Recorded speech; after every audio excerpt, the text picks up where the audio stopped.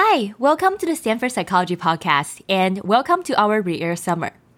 Summer is associated with transformation, personal development, and a sense of renewal before the new academic year begins. Our team at Stanford Psychology Podcast decided to take some time off, but don't worry, we are not going into radio silence. Instead, for every week until September 20th, we will air some of our favorite episodes around the topics related to personal development and self-improvement. We hope you will like it, and please don't hesitate to be in touch if you have any ideas for how our show can be improved in the new academic year. Thank you so much, and here's the episode. Welcome back to the Stanford Psychology Podcast, where leading psychologists share their most recent work. This week, I had the distinct pleasure of speaking with Dacher Keltner, professor of psychology at UC Berkeley and co-director of the Greater Good Science Center. Dacher has worked on many topics such as compassion, power, and social class. He has introduced hundreds of thousands of people to the science of happiness through his online course and podcast with the same name. He has written multiple best-selling books, most recently on awe. In this chat, I ask him about all things awe, from traveling to psychedelics to Beyonce, of course. Does everyone feel awe? Should everyone feel it? What is the most common form of awe? How can awe help people through grief? What on earth does it have to do with ASMR? Does awe make people naive? Finally, Dacher shares what it was like to work on movies such as Inside Out, and shares some kind words about his former advisor and psychology legend, the late Lee Ross. Hope you enjoyed this conversation.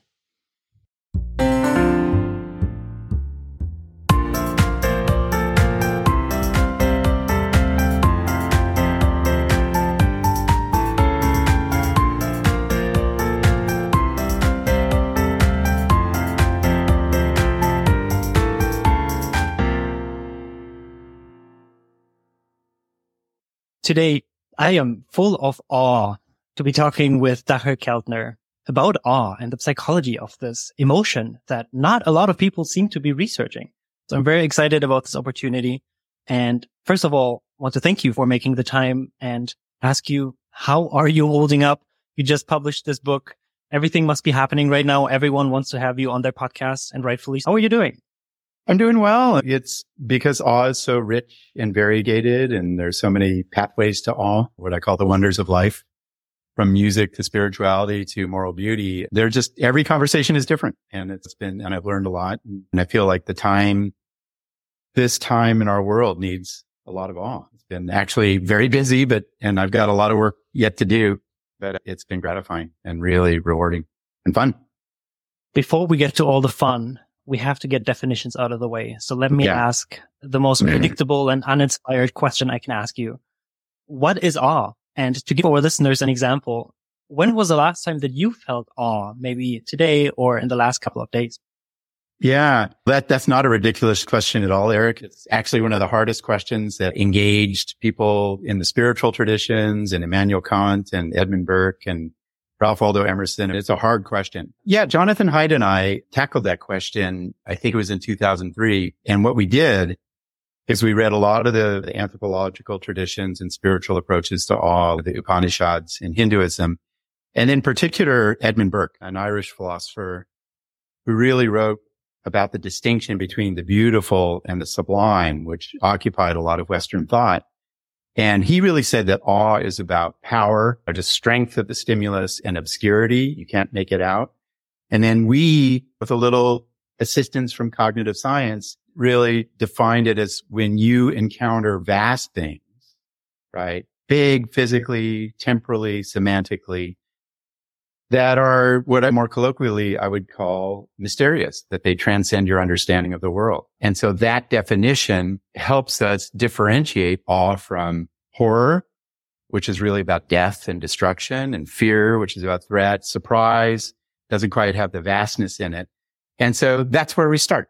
And I think that just as we move through the day, vast mystery is a good two-word definition. I just recently experienced awe driving to a book event and looking out in the bay, and all these cargo ships were coming in, and it was bright and sunny, and the contrast of the ships, and it felt like a painting. And next thing I was feeling awe.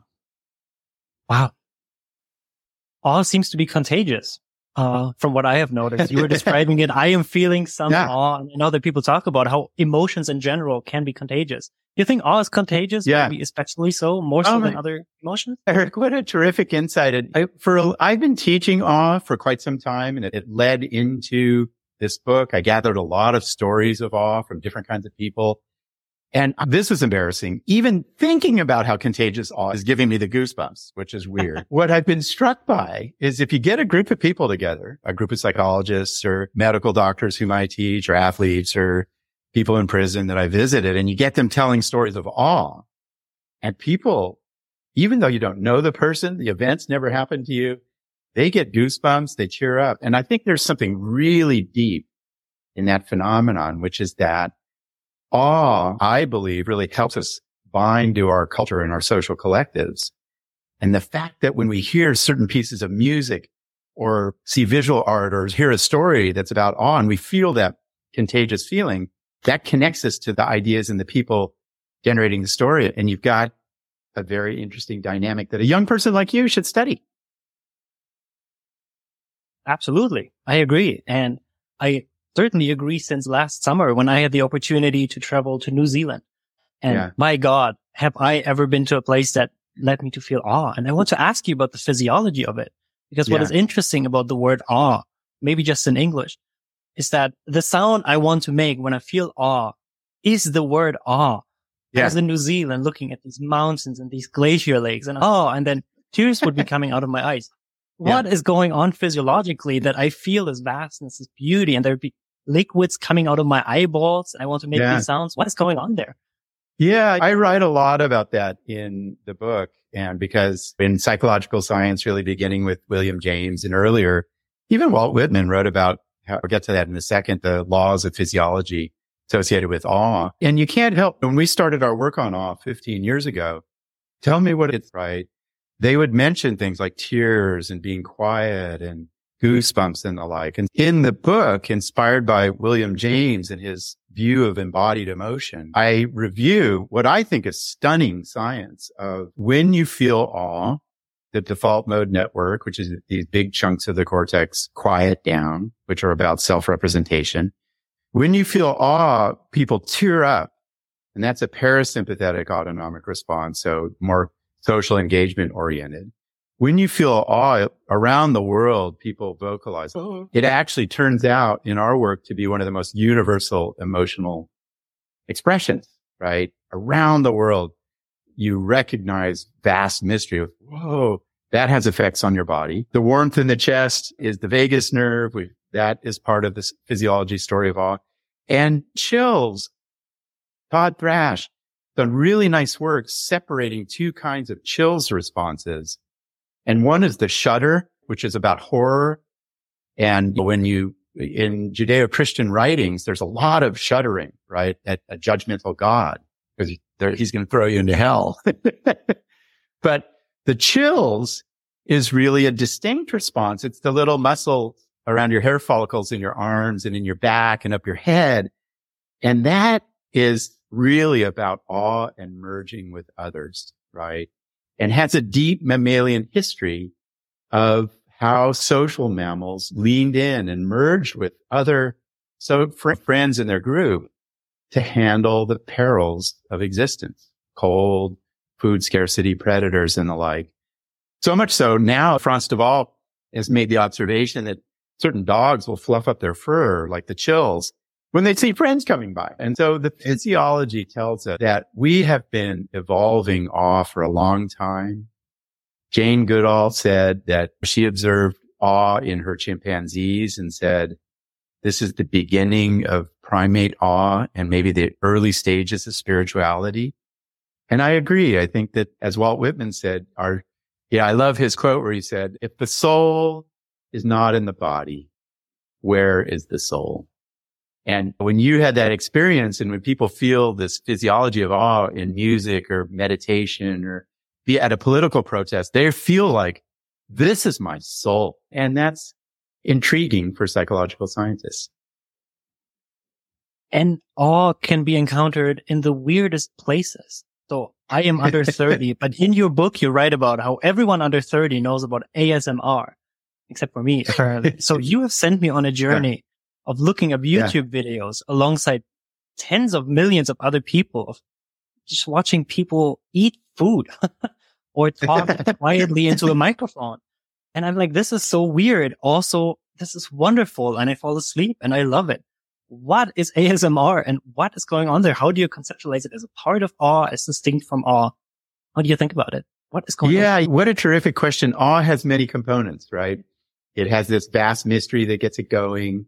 We get to it, like you said, Eric, through many different pathways, from sublime music to political ideas to weird things like ASMR, or not weird things. And it has this, and we can try to understand phenomena connected to awe, by thinking about the multiple components of awe. And ASMR, I had the same reaction. Like when I started to study awe, people would send me videos of ASMR, and I'm 61 years old. I was like, what is this? ASMR is autonomous sensory meridian response. It's basically the chills. And it is, you find it by these videos that, people eating things, approaching you. I love how like you get ASMR from like a video of somebody cleaning somebody else's ears, slurping shellfish. It's just crazy. But I found the truth to it by talking to this really intense Berlin artist who said that she does all this amazing ASMR that I write about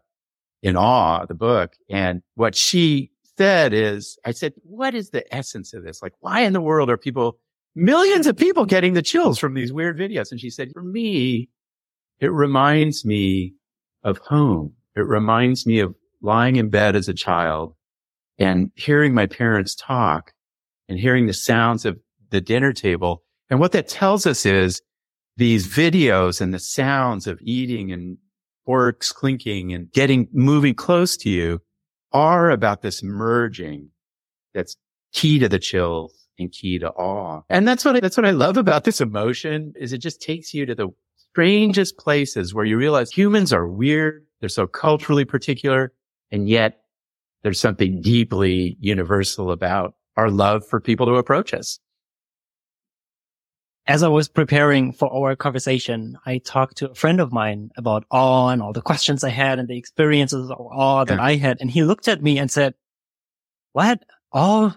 I've never felt that. I've never felt awe in my life. And I showed him pictures of the most beautiful landscapes. And he was like, meh. We were talking about his favorite artists and music bands and paintings. And he knew about ASMR already. I tried everything. And his response was, meh. So how much do people differ in their susceptibility to awe, and how much can it be trained, and should it be trained? Should we take a normative stance and say you would benefit from experiencing more awe? Yeah. Man, you're not asking easy questions here, Eric. So thank you. Yeah. My view, we often lose sight of this in the science of emotion that I work in. Evolution operates on individual variation. Every human characteristic varies profoundly according to individuals. There is work on a dopamine-related gene that accounts for fluctuations in dopamine, which I think is part of the core of awe, of exploring and wondering about things. And there is profound individual variation in awe. We see it in every study we do. We do diary studies. We just ask people, hey, and we've asked them in 4 different countries, did you feel awe today? And some people never reported an experience of awe over a couple of weeks. Other people report several experiences of awe each day, right? They are just filled with awe. And that begs the question of why. Our cultural upbringing, our individual life history, individual variations in genetics, all are involved, social class, etc. And there's profound individual variation. There's profound individual variation in how you find it. In our work, we document the 8 wonders that give you awe: music, art, big ideas, spirituality, life and death, moral beauty, nature, and collective movement. People have their own domains of awe that really matter. Should we cultivate this? And in the conversations around the book, have been struck by the hunger for awe. I do feel we have a biological need for awe. I think the data reviewed in the book, as Descartes and Einstein and Darwin and Rachel Carson and others have said, this is a basic emotion. This is a fundamental human emotion, a basic state of consciousness. And I'm hesitant to say normative, but I would strongly urge those are reaching out to me. We're designing all curricula at Greater Good Science Center. Our students have been moved away from awe. Healthcare settings where, you watch people get really sick and face death.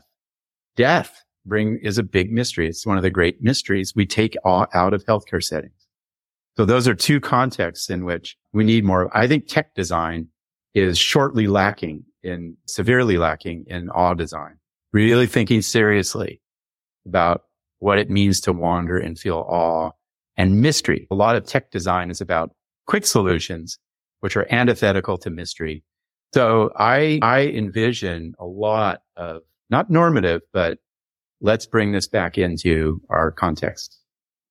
In my research, I study extreme forms of distrust and generalized cynicism. Everyone is out to get me. No one can be trusted. People are only ever selfish.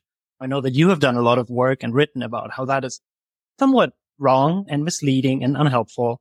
But then people ask, okay, so what is the alternative? Gullibility, naivety, believing everyone can always be trusted, which of course it isn't. So I have been looking for what is the antidote to it. And then I read your book, and you are writing, as you just mentioned, about one form of awe, which is moral beauty or a certain sensitivity to moral beauty in everyday life.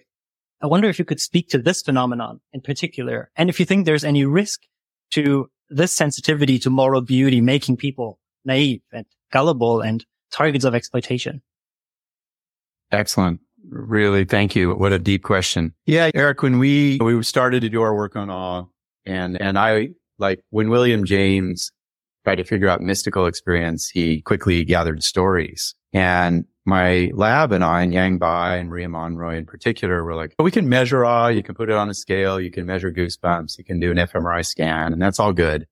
But it felt like it was missing something, like the deep meaning of. And so we gathered stories of awe from 26 countries, every imaginable kind of country, lots of non-weird samples of East Asian and different kinds of religious political systems. And we just simply said, tell us an experience of awe when you encountered a vast mystery you didn't understand. We gathered up speakers of 20 languages, translated the story. It took us 18 months or so. And then we started classifying them. And the most common category of awe is what you say, which is moral, when you're moved by the kindness of people. Like, God, my friend just gave away half their paycheck to this unhoused individual. You're moved by their courage, and we would get stories of a guy in combat saving lives. You're moved by overcoming obstacles. A mom in Ireland, just blown away by her daughter who had club feet when she was born.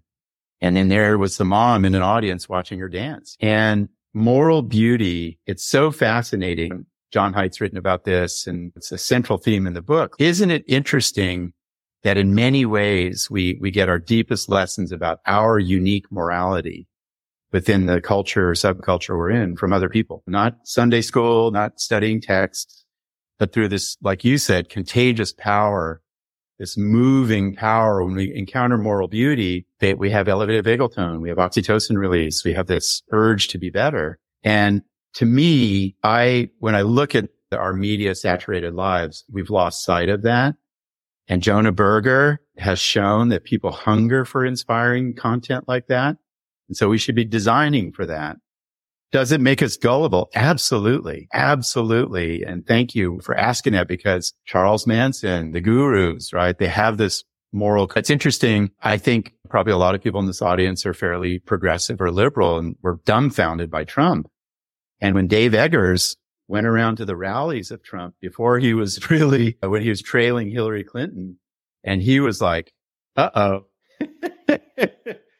because the people at these rallies, they are morally inspired by Donald Trump in the tens of thousands, and it's electric. And were they fooled? I believe they were. So you could think of a lot of examples of that. And that's one of the things that's interesting about emotion. And in some sense, this is John Haidt's view of morality, which is we have these deep moral intuitions, right? I feel inspired by this person on the street corner in Berkeley who's shouting about that conspiracy theory. But then we need social discourse. We need rationality. We need conversations. We need this to say, what do you think about it? Oh my God, I was fooled. Yeah. So awe can make us really vulnerable, gullible. It doesn't mean it's less so gullible. It tends to sharpen reason. And also it can be commodified and exploited to problematic use. Okay. Despite all of this, let's say our listeners say, it still sounds wonderful. I want to feel more of it, but I have personality and sure, growth mindset. I can change over time. I can become more susceptible. What can I do now? And so when we ask, when do people feel awe? It doesn't just come down to individual differences. Some people just feel it more than others and we can work on it. Yeah. It's also just the situation you are in. So I wonder if there's a way to just expose yourself to new contexts, to contexts in which you're overwhelmed, to go to new places, travel somewhere. I was in Japan recently and nothing made sense to me. And I was constantly in awe, just opening the door and going to the supermarket because everything is different from what I know. So how do you think about just like everyday habits of feeling more awe to the extent that we want to? Yeah. Thanks for asking that. And it's interesting in part because of research at Berkeley, at Stanford, like Greg Walden and Jeff Cohen and now Jason Okonofwa at Berkeley. We're really interested in science that improves people's lives. Thank goodness. And I will tell you, Eric, like I've taught happiness for 25 years online at Berkeley, big audience. I've taught it to probably over 100,000 people, a couple 100,000 people. And often it's like, what can I do out of this science that'll help my mind and body? And frankly, it's hard to find something that beats getting a little bit of awe, right? Just 5 minutes a day. It's good for your immune system, your heart, your reasoning, your sense of stress, your sense of time, etc. It is good news. And that begs the question of how do you get it? And there are I write about this in the book, like there are different practices you can get awe. Some of the ones I encourage are we've tested very rigorously an awe walk that thousands of people are leading around the world. Just like you go out, like you said, imagine you're almost like in Japan, like everything's different. Look at it with fresh eyes, telling awe stories in work and at the dinner table. Like what made you feel awe? What was your first experience of awe like as a child? I've taught that a long time. And when you tell those stories, like you said, you're tearing up, you're moved at other people's moments of awe. Let's not forget, and one of the arguments I make in the book, which I've been making in other writings with Keith Oatley and others, is culture archives awe. In fact, you look at a lot of the great traditions of culture. This comes out of new cultural evolutionary thinking. It's representing and symbolizing awe. Religious chanting, painting, cathedrals, collective movements, ecstatic dance, sports, etc. When I was struggling in my life a few years ago for personal reasons because of a death in the family, I was like, I got to go find awe. And so I listened to music that gave me awe. I went to new mysterious music. I studied paintings. I looked at visual designs. I just rested and watched the clouds pass by. It's all around us. And just to close out this, we have found, and this was surprising too, that on different parts of the world, people feel awe 2 to 3 times a week. Right? So it's there. That's actually pretty common, right? When you think about not as common as laughter, probably not as common as gratitude, but it's an emotion you can feel. It's why I have Everyday Wonder in the title of the book. And be given its benefits, we should be orienting to it and building a little awe practice. Wow. This is very personal, but I'm only now realizing this. A few years ago, my father passed away and unexpectedly, and it was obviously just the most horrible thing that happened to me. But I remember a couple of weeks after it happened, I wanted to read a book. I don't know what book it was, but I was really burning to read this book and I felt horrible. Like, how could I even think of anything else? Yeah. But at the same time, I was like, no, this is a sign that life is going on. Yeah. There's other things, that there's a certain awe that I have personally for ideas and reading books and just thinking about the world and thinking about people. And it's not something to feel guilty about. It's a life force that helps you keep going. And so that's very beautiful framing. Yeah. And I wrote this book after my brother passed away from colon cancer. And that was a horror show. And he and I are really close. And I had the same impulse as you, Eric. Like I was blown off the map, couldn't make sense of stuff. Joan Didion writes beautifully about that kind of almost hallucinatory grief where you really have trouble functioning and making sense. And I was teaching and doing my research, but that was about it.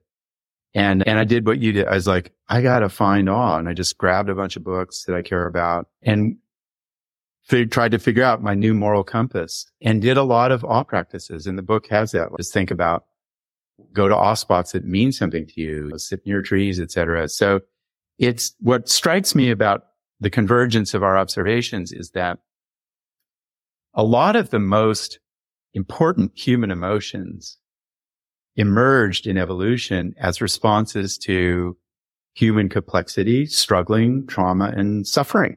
Compassion, a central human emotion, is about our response to other people's suffering. Awe is about mystery and uncertainty and where you just can't make sense of the world. You're destabilized. And humans get together and do their best work in those contexts. And awe is an animator of that. And it illustrates the dangers of not having enough awe, of lacking any awe in life. And then, of course, as you mentioned, there can be the opposite, where maybe there's too much of a good thing and everything is overwhelming. So one thing I wanted to ask you about is about kids, young kids. Don't they feel awe all the time because everything is new to them? Everything is exciting.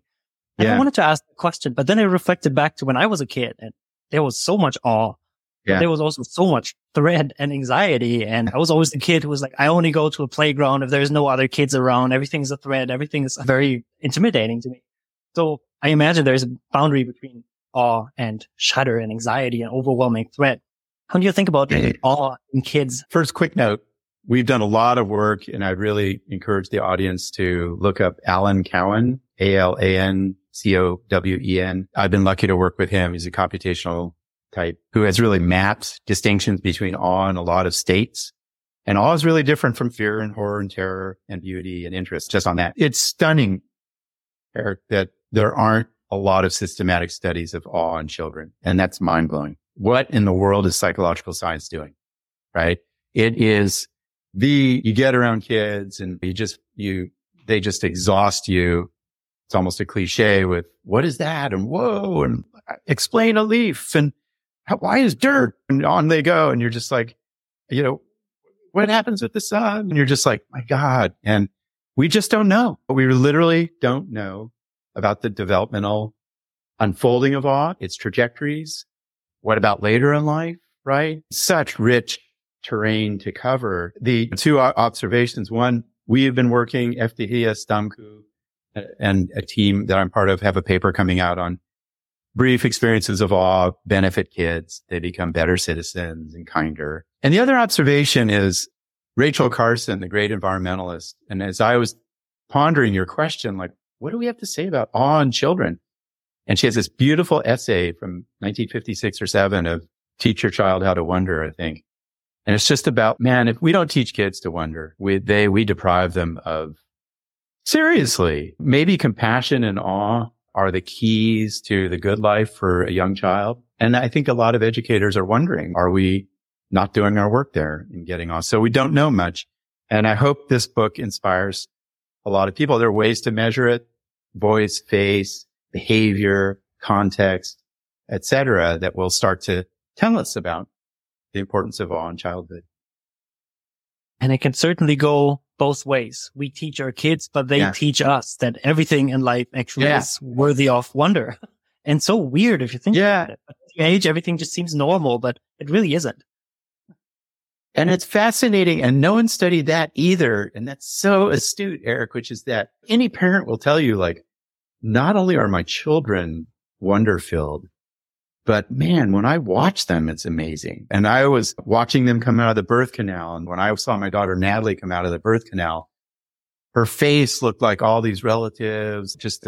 It truly, I'll remember it until my deathbed. Like, this was big awe, but even more subtle. And it's interesting.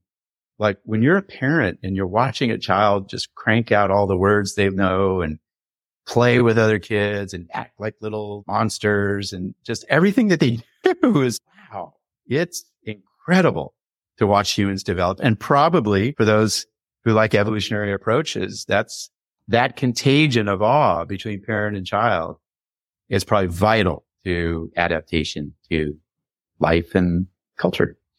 And I wish we knew more. I really do. In fact, I'm scribbling down notes about what to do next. So thank you. Speaking of magical things we don't understand, one question I just have to bring up. We are calling here from Stanford to Berkeley, mid-California. What about psychedelics? There is more and more work coming out on psychedelics having all kinds of interesting, mysterious effects, oftentimes for people who are suffering the most. And there's very cautious research, but it's very little research.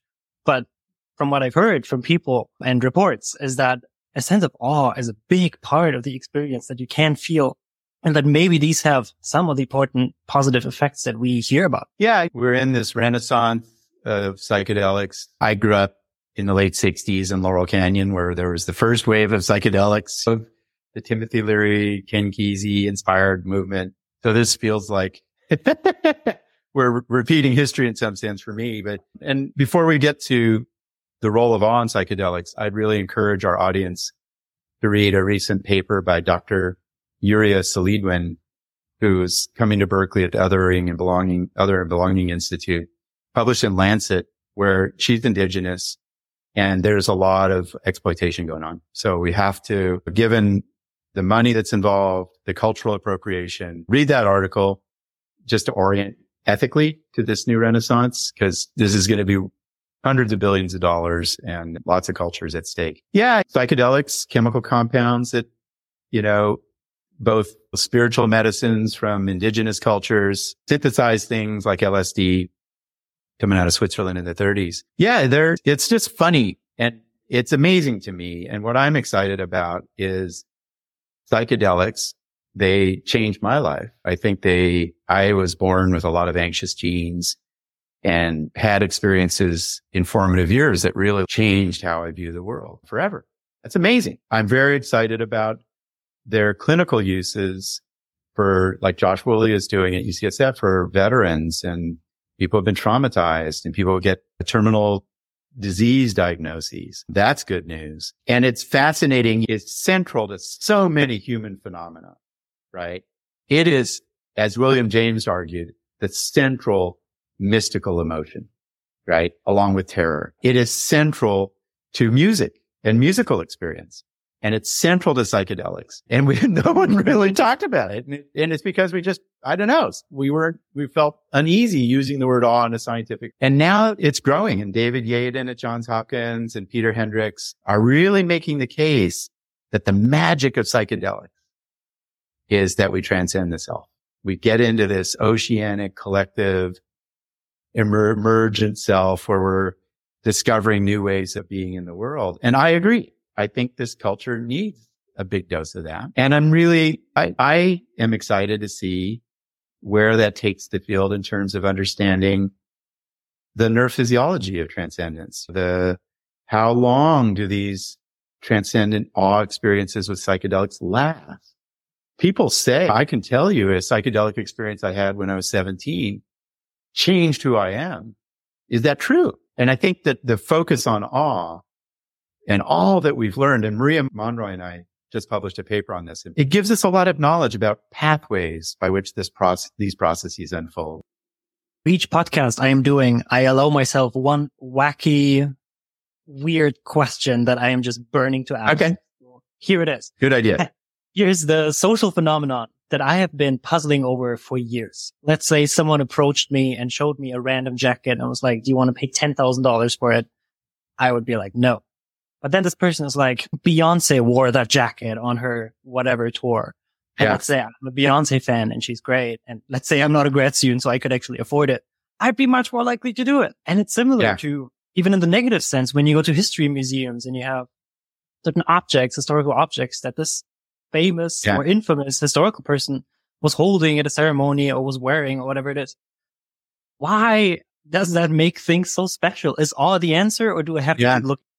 No, I think this is you asked about the daily practice of awe. I do believe we all need life philosophies and contemplative practices. Humans have been doing it for a long time. And with the decline of religion in young people in particular, we've lost sight of that. I feel it in the students I teach, that we got to be asking questions about what is my soul and what is life and what is morality, and et cetera. And the example that you have provided, Paul Rozin wrote about negative contamination, where like you can have something, and his example is Hitler's sweater. If you have somebody present a sweater, you say it's a really comfy cardigan, but with Hitler's, they would never wear it because it's contaminated with his moral depravity. But the compliment is really more pervasive, which is sacred objects. Sacred. I love Beyonce, or I personally love Iggy Pop, I will confess. And the things that he's done, and I have posters from shows I've seen, everybody has this. And that is fascinating. And it actually is a deep human universal tendency to the things that we truly think are irreplaceable outside of the world of transactions and speak to your sense of collective goodness or soul or spirit. We endow those things with sacred power. In archaeological record, it's known people used to carry around the skulls of their parents because they were sacred beings. This is a set of sandalwood beads that I got in Bhutan when I went trekking with my daughter, right? And I carry it around. I touch it when I'm on planes, or I get nervous. So humans love this. When I ask people whom I teach, like, all right, and this could be like medical doctors doing the hardest work in the world. And I'm like, how many of you have a sacred object? And about 80% raise their hands. How many of you have it with you right now or in your living space? Oh yeah, my baseball mitt or my daughter's lock of hair. So that is fascinating how humans want to touch and have with them and be empowered by the things that bring them awe. And it's a great daily practice for our audience to just think about, what are those things? I'm drinking right here. My daughter made, this is 15, 20 years old, Serafina Keltner McNeil, and it has my name on it. And I don't think there's no price I would pay to give this up or get money I would take to give it up. It's fascinating. And we need more of that. We need to understand it scientifically. Many people seem to agree that the good life consists of memories like this, experiences like this, social connections that are deep like this. Yeah. And yet we keep being materialistic and work sometimes more than we need to, even though some people need to work to survive, of course. It really depends, and act more materialistic than if we were asked in a survey what we value. We really would want to do. And it seems like awe, as you write about, can help us embody these ideals and realize, man, what really matters are these social connections, these quirky, wonderful, random people I get to spend life around. That's really what matters, not salary or the price of my car and all these different things. And I guess likewise, the other way around, you could see that someone who's very competitive and always has to be number one, sees everything as a battle for a winner, has a competitive mind frame. They would struggle to find awe in life somewhat more, especially for other people, right? Because if I have awe for a musician or a researcher, there's a certain recognition here that they are better than me. And that's good because it's inspiring. But it involves a certain like humility. Yeah. What a deep question. I've really been struck by just the response that I'm getting to this book that is in this vein that you're pointing to, that, wow, we've been in this 40 to 50 years. Sociological data suggests of self-focus, competition, striving for material gain, the usual stuff. And it's almost a cliche now to talk about it, but it's still here and it's still dominating the minds of of a lot of people. I would say too many, given climate crises. And awe does point you in this towards an alternative pathway. And it's interesting. Jake Moskowitz, Paul Piff published a paper. The greater the wealth and status, the less awe people tend to feel.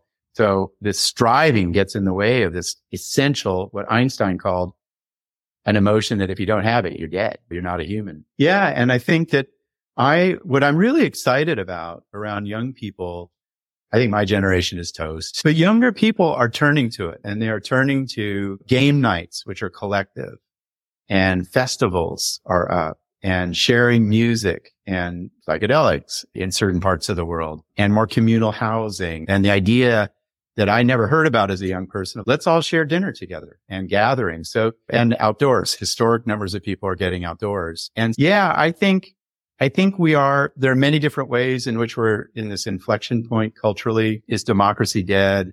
What about the climate crises, inequality? And then what are the kind of the emotions we want to guide our lives? Is it self-aggrandizement or awe is the other obvious alternative? And people are hungry for it. And I think there's a lot of reason for hope there, right? That this emotion is very powerful and it makes you realize I don't need to buy more things. That thing I was worried about, my status on Instagram, who cares? That's good news. And I think it's going to be, I like to think of it as a compass sometimes, like awe points you towards things that will make you have a more meaningful life. And I think it's got this content to it of don't buy into this separate self, always rise in status model of humanity.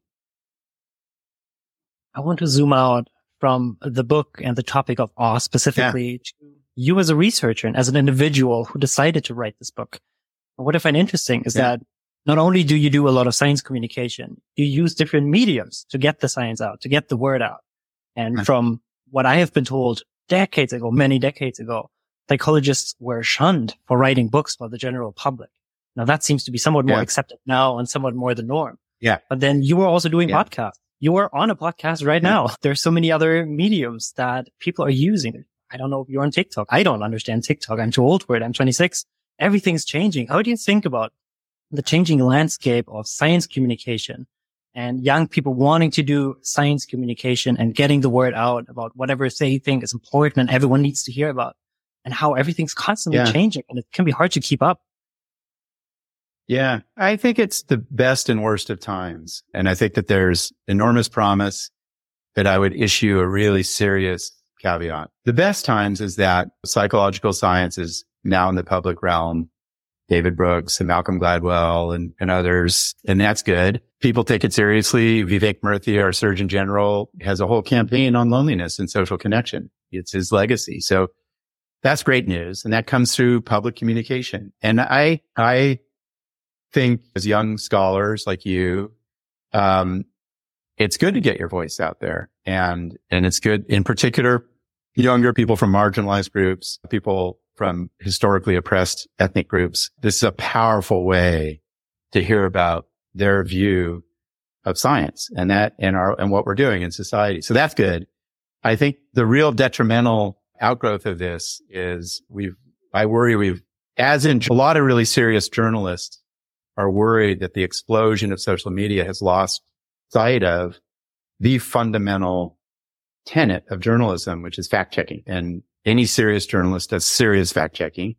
And I worry in our science, we've lost sight of peer review. And suddenly people are writing something that the culture treats as a scientific finding, but it's a blog. And blogs are not peer reviewed. And peer review has its biases, but it is powerful. It's like the jury in the American democracy. And I have been around long enough where I hear debates about phenomena and they come out of Twitter, right? And I'm like, well, is that really where we should be debating scientific findings? Seriously, is that where we should be critiquing people's theories? It has its place, but I do worry about that. So that would be my caveat.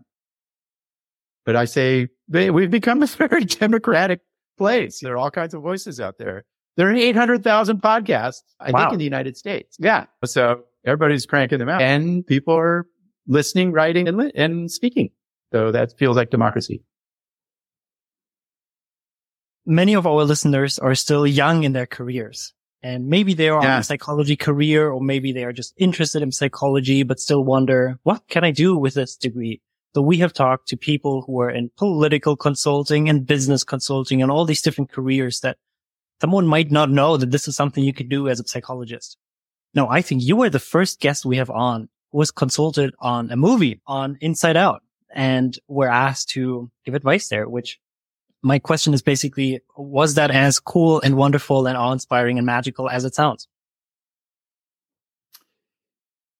Yeah, you're making me tear up and get goosebumps thinking about it. Thank you for asking. Yeah, IP Doctor just won the Academy Award for Up. Really thoughtful guy brought me. He's like, hey, I know you teach emotion at Berkeley. Come on down to Pixar and we may make a movie about emotion. And it was surprising because I honestly thought, my first thought was like, do they want my voice for a professor in the movie? But what they wanted was the science. And it was one of the most exhilarating experiences, in my career. And I worked on that film and then his next film, Soul. And there's a lot of awe in Soul, especially the kind of key last scene that came out of the science of awe. And then I've been working on the next Inside Out. And what I love is what they do is they just take knowledge really seriously. The topic of the film is, be it about cars or the soul or emotion or dinosaurs. And then they translate it to art. And we all, Eric, work in the world of data and central tendencies and means and regression coefficients. And it's so amazing to see people say, I don't care about that. I want this other kind of truth, which is art. And, when I first saw the screening of Inside Out, it was about 2/3 of the way animated, which they always do at a certain stage of a film's development. I was in awe, man. I started crying and, wow, this is how really creative artists would think about the mind and emotion. So I encourage our young listeners to do more of that, to get out into the world and talk to tech or creative industries or medicine or whatever, because there's so much wisdom out there and you get so many ideas about the meaning of our work. So I would say go do it. Sadly, we are running up against time. So I want to thank you for making the time for this conversation and want to give you a chance to add. I should have asked you about, but we ran out of time. I failed and I didn't ask you about anything you want to add in these last 1 or 2 minutes. Yeah, I guess I would like to, with a little bit of tears in my eyes, acknowledge Lee Ross, who was my advisor in grad school, passed away. And a lot of my sense of science, of being phenomenon driven, like Lee was, being a little bit subversive, doing unusual paradigms, which I can't help but do. And also Lee had this way of, he just was not constrained. And he just was like, wherever your imagination takes you, that's what the work you should be doing. And he taught me so much and I miss him daily and dearly.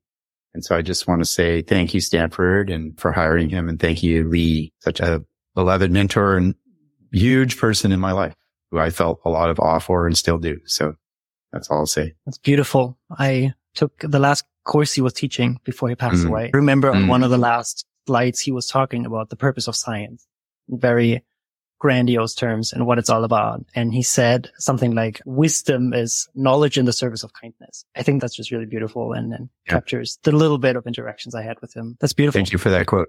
That's amazing. I'll keep that for a long time. Yeah. All right. Thank you for this conversation. Thank you, Eric. And it's been a pleasure. Yeah. Great being with you. Thank you for listening. Following Robert Cialdini's advice here on this podcast, let's see if I can convince you to take about 5 seconds of your valuable time and leave us a quick review on Spotify, Apple Podcasts, or elsewhere.